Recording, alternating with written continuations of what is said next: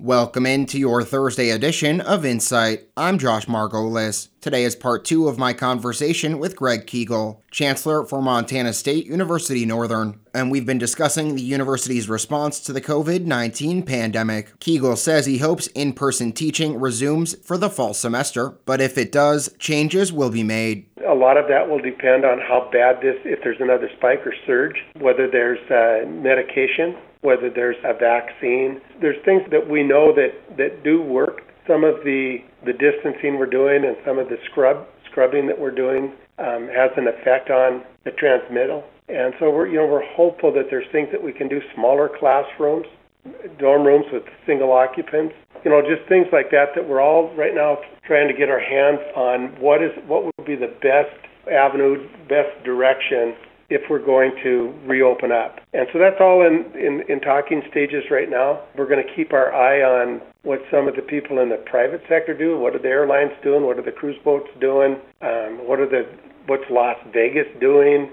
Where they have lots of people. And is there anything that they're doing that works in aiding and helping control it? So truthfully, there's a lot of unknowns, but I can assure you that there won't be any decisions made on this campus if there's anybody going to be in jeopardy. We will hold everybody, their safety is at the top of the list. Now, how has online learning gone so far? I know it can't replicate in person, but has it been flowing smoothly? We have a department here, OTLE, which is the Office of Teaching and Learning Excellence, and it's manned by 3 incredibly capable people.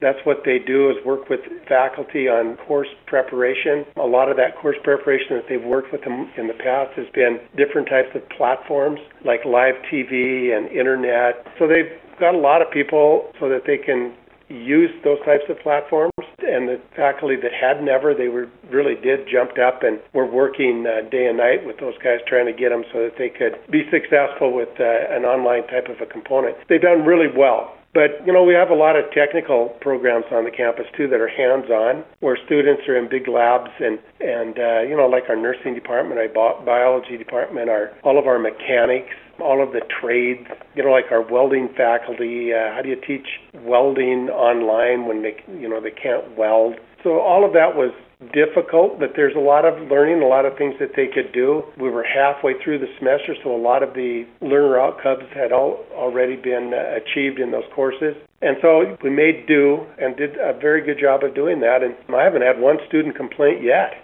And that does it for your Thursday edition of Insight. Join me tomorrow for part 3 of our conversation. For New Media Broadcasters, I'm Josh Margolis.